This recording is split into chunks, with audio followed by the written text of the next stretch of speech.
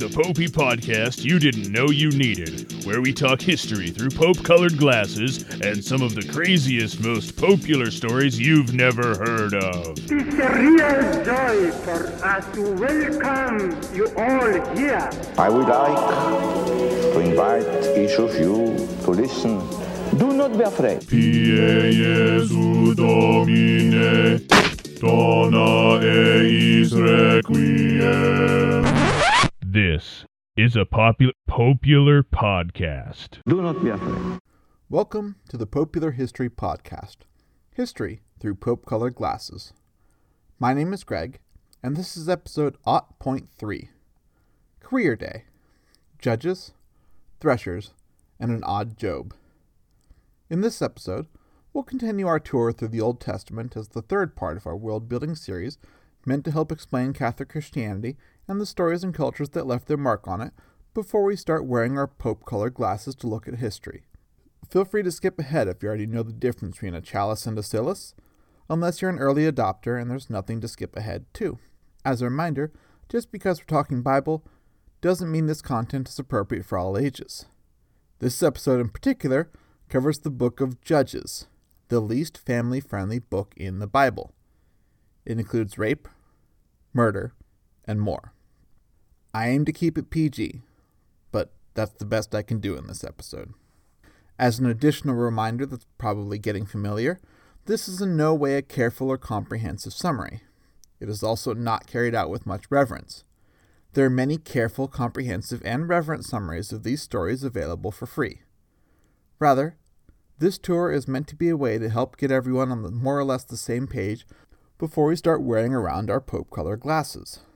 I'm going to fail to cover a lot, including failing to reflect in any meaningful way on the significance these stories have outside this podcast's narrowly defined lens of Christianity, specifically Catholic Christianity. Without further ado, let's dive in. The Book of Judges. Ladies and gentlemen, we've arrived, sound cue for airline ding, at the Promised Land. The early military successes under Joshua helped the Israelites begin to make their home, but there are still plenty of other tribes contending.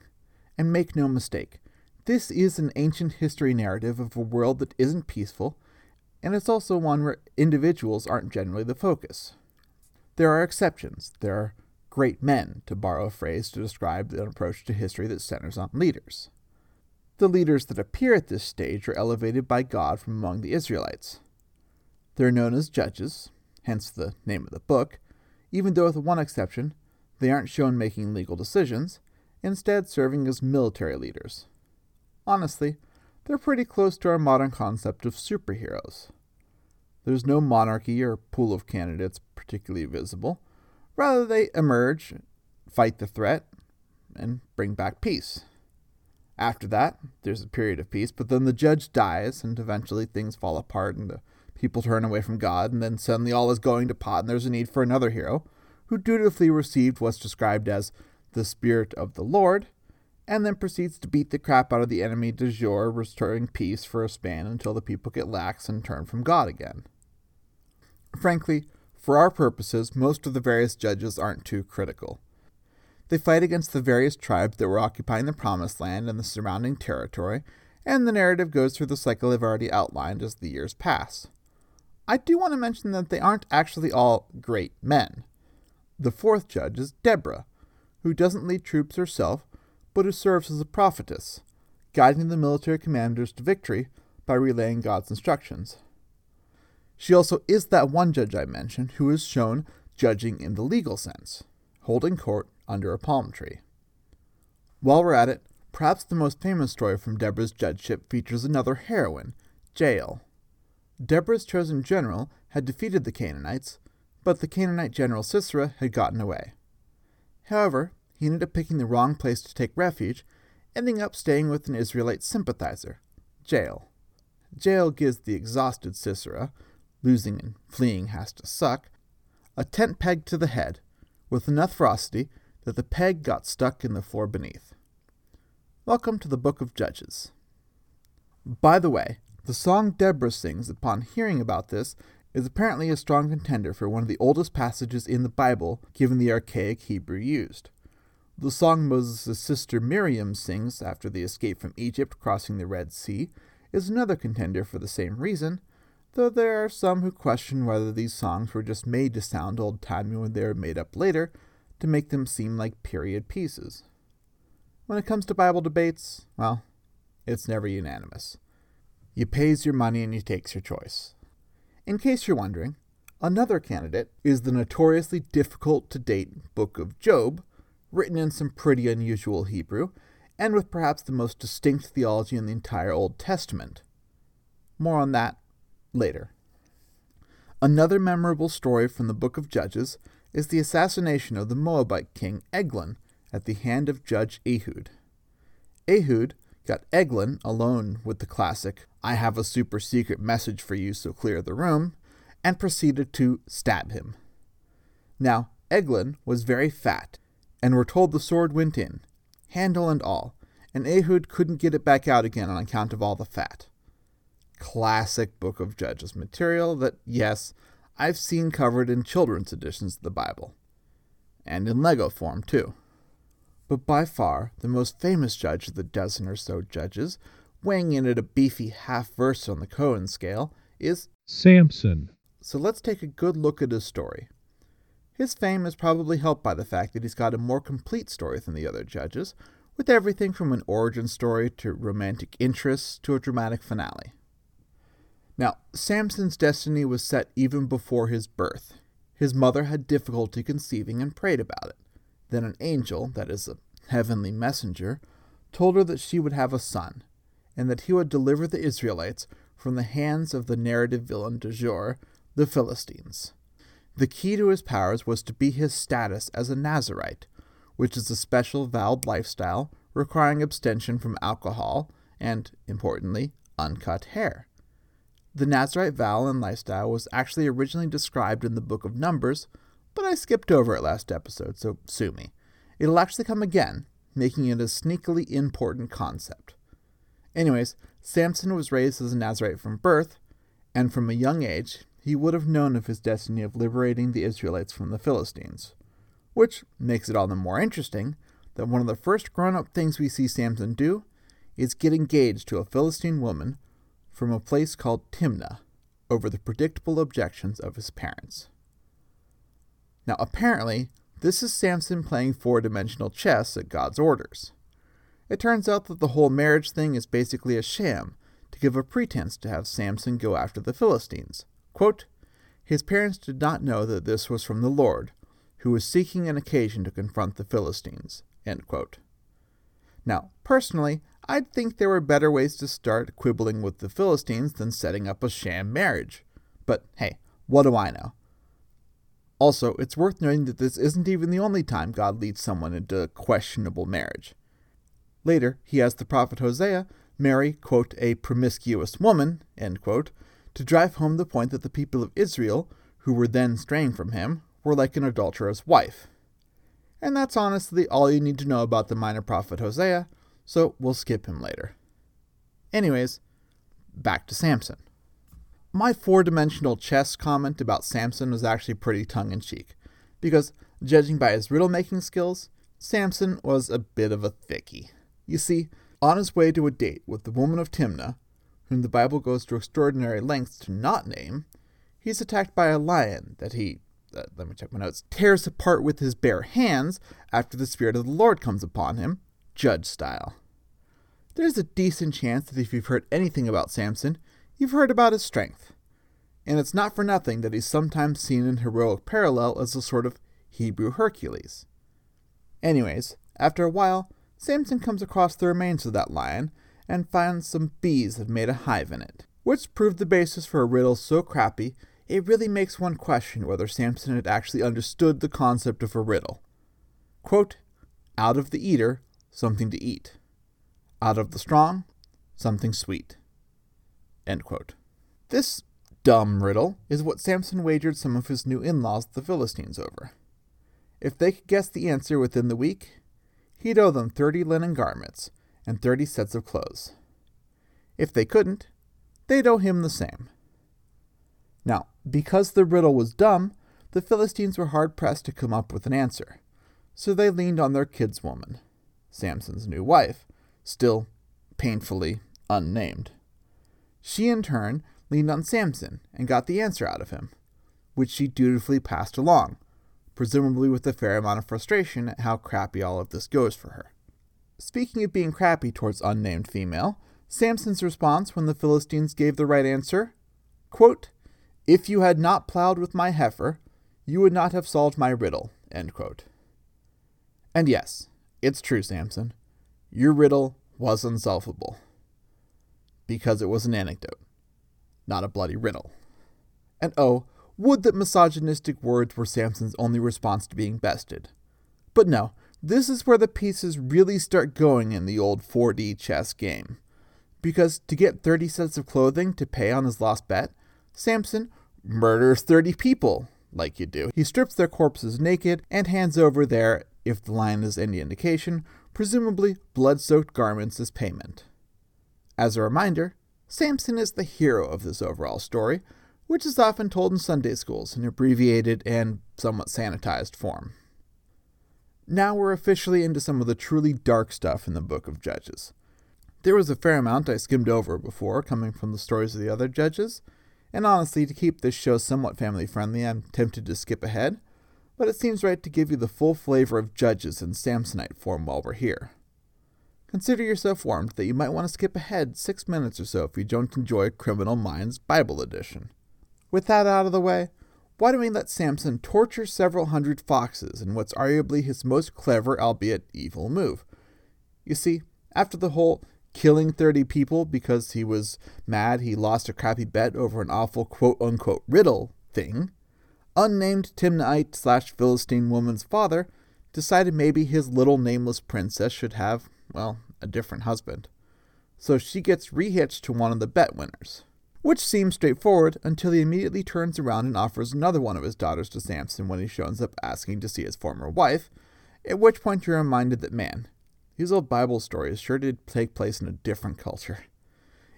In any case, understandably, this divorce by parent didn't sit well with Samson, though we get no word on what nameless woman thought.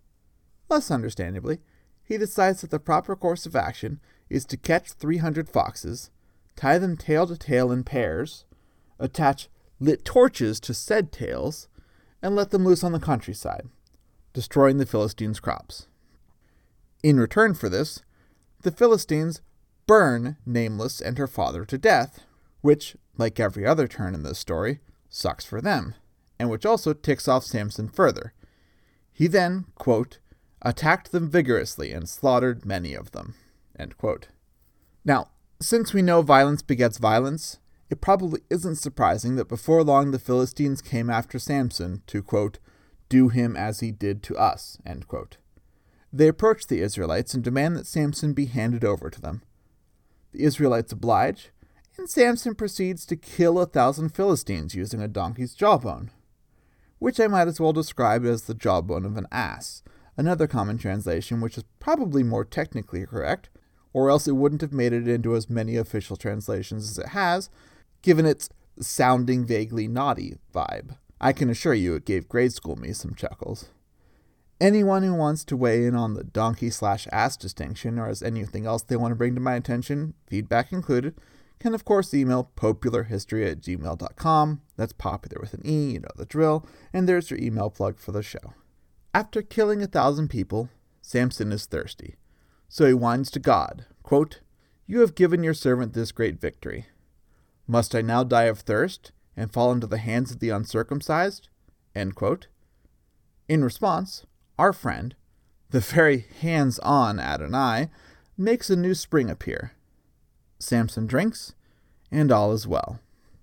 Until, whoops, one day in Gaza, Samson is a different kind of thirsty. He hooks up with a prostitute, and while he's so occupied, the people of Gaza, being understandably anti-Samson, literal Philistines, make plans to ambush him in the morning at the city gates. But Samson doesn't wait till morning. Presumably wanting to cut out on the walk of shame or something, he gets up in the middle of the night and takes the city gates, hinges and frame and all, with him to, quote, the top of the hill that faces Hebron, end quote. Now, before you laugh at my pronunciation, there's a town called Hebron not far from here, and it's spelled the same in everything, so I know how to pronounce it, since Midwestern settlements named after the Old World always preserve the original pronunciation, even if the Old World strays. Just ask the good citizens of Versailles, Ohio.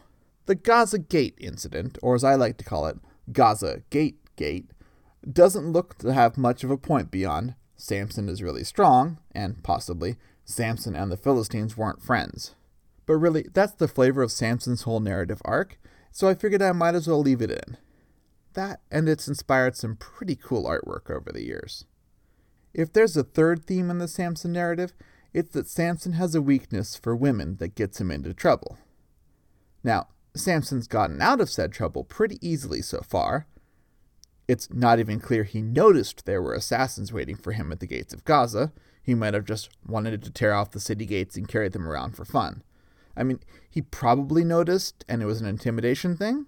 I don't know. In any case, it's time for Samson to meet his biggest challenge yet.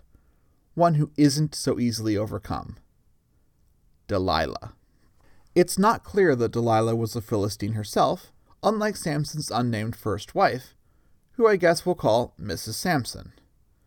And actually, calling nameless first wife is a bit misleading here, since even though his relationship with Delilah is the most famous Samson arc in popular culture, up to and including the lyrics to David Cohen's Hallelujah, by the way, the two were never married.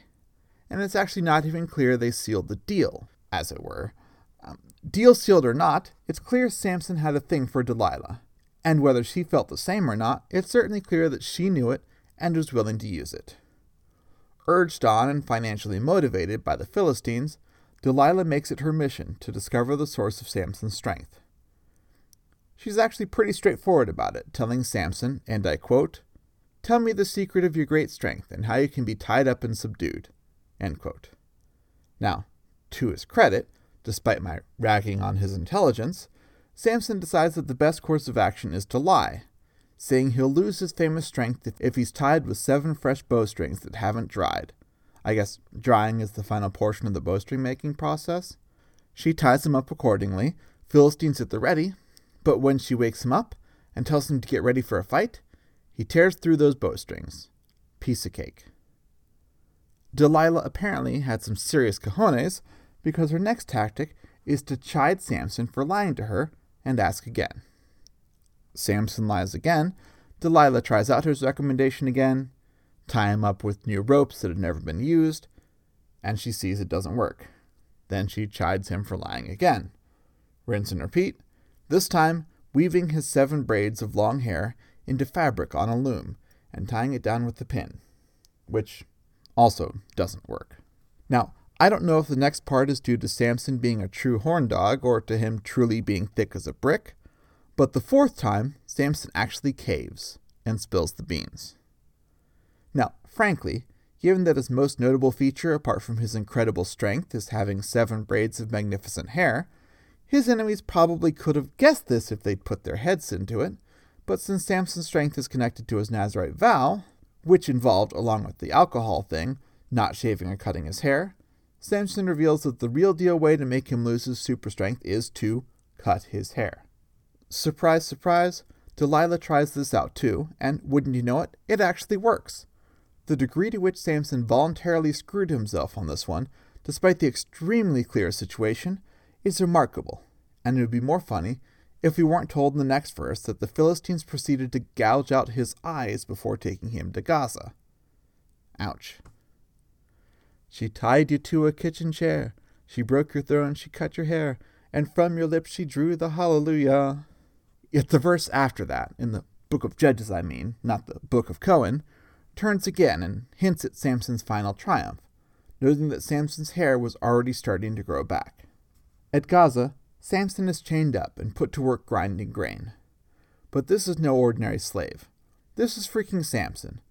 So they soon set up a massive celebration, with Samson performing as the star attraction and 3,000 guests in attendance at the temple.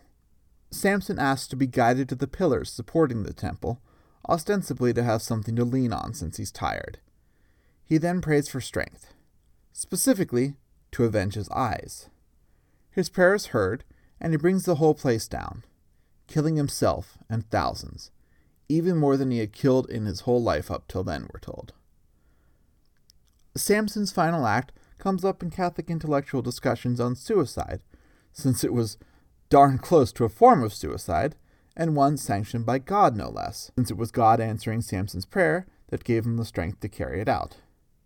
In the end, as best I understand, it's generally seen as the form of the principle of double effect, which is where a bad effect, in this case Samson's own death, happens as an unintended, though possibly foreseen, consequence of what he had actually intended. Then again, it's frankly hard to see the death of 3,000, including children, as a good thing to intend either. And believe it or not, Judges isn't quite done with us yet either. The last story I want to cover is possibly the most brutal, and near the beginning, like several of these stories in fact, it has the scene-setting observation that, quote, "In those days there was no king in Israel," end quote. The scholars seem to agree that this was to emphasize how lawless things were without that king role being fulfilled. Spoiler alert, by the time these stories were written down, there was a king in Israel. We're told of a weary traveler arriving in the town of Gibeah in the land of the tribe of Benjamin, accompanied by his concubine and his servant. They have difficulty finding anyone who will take them in for the night until they meet an old man who agrees to take them in. The story quickly goes in a Sodom and Gomorrah direction, so much so that it seems quite likely that the two narratives are related. Though, since this is Judges, it manages to go a step or two further. If you skip ahead for anything, you'll want to skip ahead past this. You have been warned. The old man, lodging the out-of-towner, soon has a knock on his door. A group of, quote, wicked men of the city, end quote, were there to demand he hand over his guests so they could have sex with him. As a compromise, the old host offers his guests concubine instead, along with his own virgin daughter. The daughter appears to luck out and isn't mentioned again. It seems only the concubine was raped for hours into the night, eventually making her way back to the house and apparently dying at the threshold from her traumatic injuries. In the morning, when her body is discovered, it actually gets even darker, as her husband decided that the right course of action was to cut her limb from limb into 12 parts, and then to send those parts to all the 12 tribes of Israel, presumably along with some kind of message, since all the recipients understood what had happened well enough to gather together and get the full scoop from the husband, who happened to be a Levite. A reminder that the tribe of Levi was a sort of priestly class that would eventually be focused on the temple, though it wasn't built yet at this time. Levi had been a son of Israel, but the Levites didn't get a separate land allotment. Instead, Joseph's 2 sons each got a share. In the end, 12 sons and 12 shares, and a bit of a confusing relationship between the two, but I digress. Anyways, the poor dismembered woman's husband walked through what had happened, and got those assembled. 400,000, we're told, though, yes, between you and I do think that number sounds pretty high. Anyways, the crowd agrees to march on Gibeah to, quote, give them what they deserve, end quote. Things escalate because the tribe of Benjamin refuses to just hand over Gibeah and all its residents. The Benjaminites muster an army of almost 27,000, including the delightful detail of, quote, 700 select troops who were left-handed, each of whom could sling a stone at a hare and not miss, end quote. A detail made all the more interesting that Benjamin literally means son of my right hand. Well, interesting may be a stretch, but there you have it anyways. These crack lefties and their mates had their work cut out for them, since the combined force of the other tribes of Israel was well over 10 times larger, numbering, quote, 400,000 swordsmen, all of them fit for battle, end quote. After some victories for the Benjaminites, things go as you'd expect, and the tribe of Benjamin is crushed.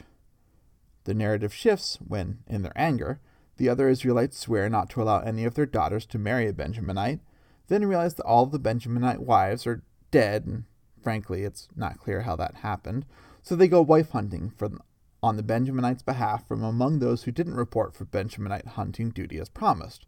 But that only solves a fraction of the problem, so they go wife hunting for the Benjaminites from among the women of Shiloh during the festival. It's a wild finish, even by Judges' standards, as the Israelites scramble across the Near East, in order to make sure that the tribe of Benjamin isn't completely wiped out. The Book of Ruth. Now, if you're wondering what stories from the time of Judges would look like if someone hadn't left a gore filter on, this is actually an example. Allow me to introduce you to, yes, the Book of Ruth, which is basically a rather agricultural romance. Ruth is short. So short, in fact, that I nearly plan to just read it all in here with a bit of color commentary. But really, if you know that it's about the titular Ruth trying to get married to Boaz, that is, her dead husband's next of kin, then you've got the gist. She succeeds, by the way, and the very end of the book reveals that one of her descendants down the road is a man named David, who will go down in history as one of the first kings of Israel. Which is somewhat interesting since Ruth is a Moabite, and Moabites are definitely not typically viewed positively. We'll get to David fairly soon at this point, but first, we've got a book of Job to do. The Book of Job. Job, rather. The Book of Job. Now, Job is our first real foray outside Bible text focused on telling history. Can you hear the air quotes? But it won't be our last because several of the books of the Bible tell stories that are well known and culturally important, even though their chronology is uncertain or unimportant for our purposes. But to help things make sense for you all, I'm going to use their chronological place as best I can, rather than sticking to their place in the traditional order of the books of the Bible. Of course, I've already missed the most popular time slot for the story of Job, since he's most often associated more with the time of our old friend Abraham than this Moses and Judges stuff. There are several reasons for that, including the use of some pretty archaic, old-timey Hebrew to tell the story. But just because they use the Hebrew equivalent of these and thous doesn't prove Job is an old story. It could just be a style choice. One of the other clues is more interesting for our purposes anyways. The sheer weirdness of it. Job really is an odd Bible book in terms of the theology and worldview of it, giving me the opportunity for the bad pun in this episode's title, since Job is spelled J-O-B, despite it being pronounced... Okay, the odd job gag isn't as funny if I literally spell it out for you, especially since it was a groaner in the first place. Let's forget I went down that track, and let's talk about Satan, because honestly, he's the main reason we're here. You see, Satan, Ha-Satan, the adversary, appears in Job as an entity more or less just chilling with God in the introduction. They're apparently just hanging. I like to imagine a few celestial cold ones when God decides to brag about his loyal servant Job. Satan then suggests that maybe Job wouldn't be so loyal if he weren't so blessed, and God agrees to a little experiment where Satan's allowed to screw over Job, sparing only his health, to see if he can get him to curse God. This doesn't work, and God signs off on taking things to the next level, covering Job with boils and generally not sparing his health. Job still refuses to curse God, though he's certainly wondering why he's getting such a raw deal, and he asks God for an explanation. At which point, God basically points out that he's beyond Job's understanding, so Job should just deal with it, which Job does, and he's rewarded with more stuff than the wealth he had at the beginning of the story. All's well that ends well, though really the bro bet between God and Satan is definitely one of the crazier plots in the Bible, though certainly not without its competition. What's so interesting about Satan's role in all of this is that he's definitely not presented as an all-evil, crazed being cursed by God, seeking to draw everyone else away from God. That's his most familiar role in general Christian understanding. I mean, clearly, Job abandoning God would be a win for Satan in this story, but it's not like Satan and God have their familiar adversarial role in this text. It really does read like they're cosmic drinking buddies, like Satan has his function within God's plan instead of being counter to it like he's generally presented. And now it's time to talk about how Satan's generally presented. We met him once before, in Genesis, in the Garden of Eden, in the form of the serpent that leads Eve to sin.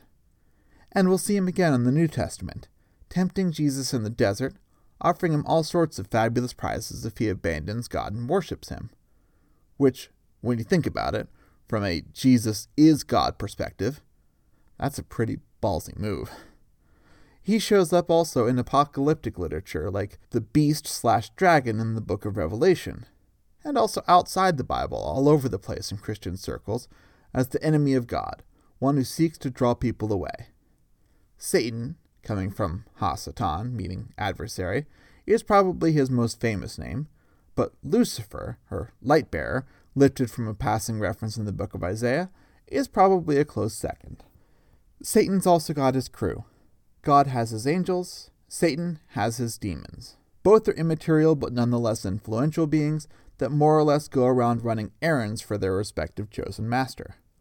Ultimately, the goal of Satan and his demons is to keep you, dear listener, from making your way to heaven, ending up in hell instead, that miserable place of eternal separation from God.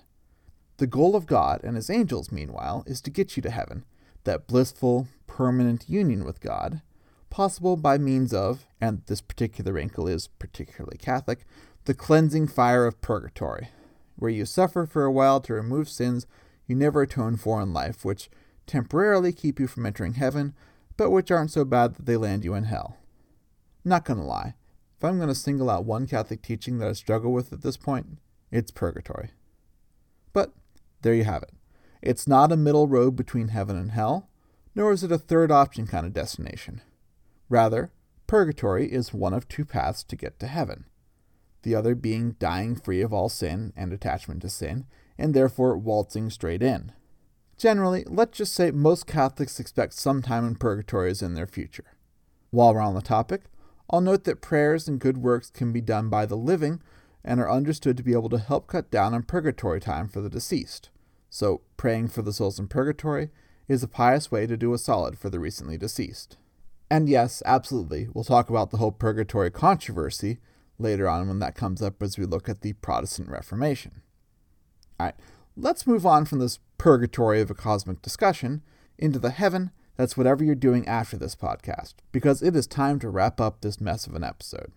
Before we do, though, I really should note that most of Job takes the form of Job going back and forth in speeches with his friends, who are all convinced that he brought all the crap God flings at him onto himself, while Job knows that this isn't the case. It's not super important that you know that, except insofar as I'll look bad if I tell you about Job but leave off that basic formatting. So with that awkward housekeeping detail shoehorned in, let's call it a day. Before we go, I'm going to recommend a collaboration.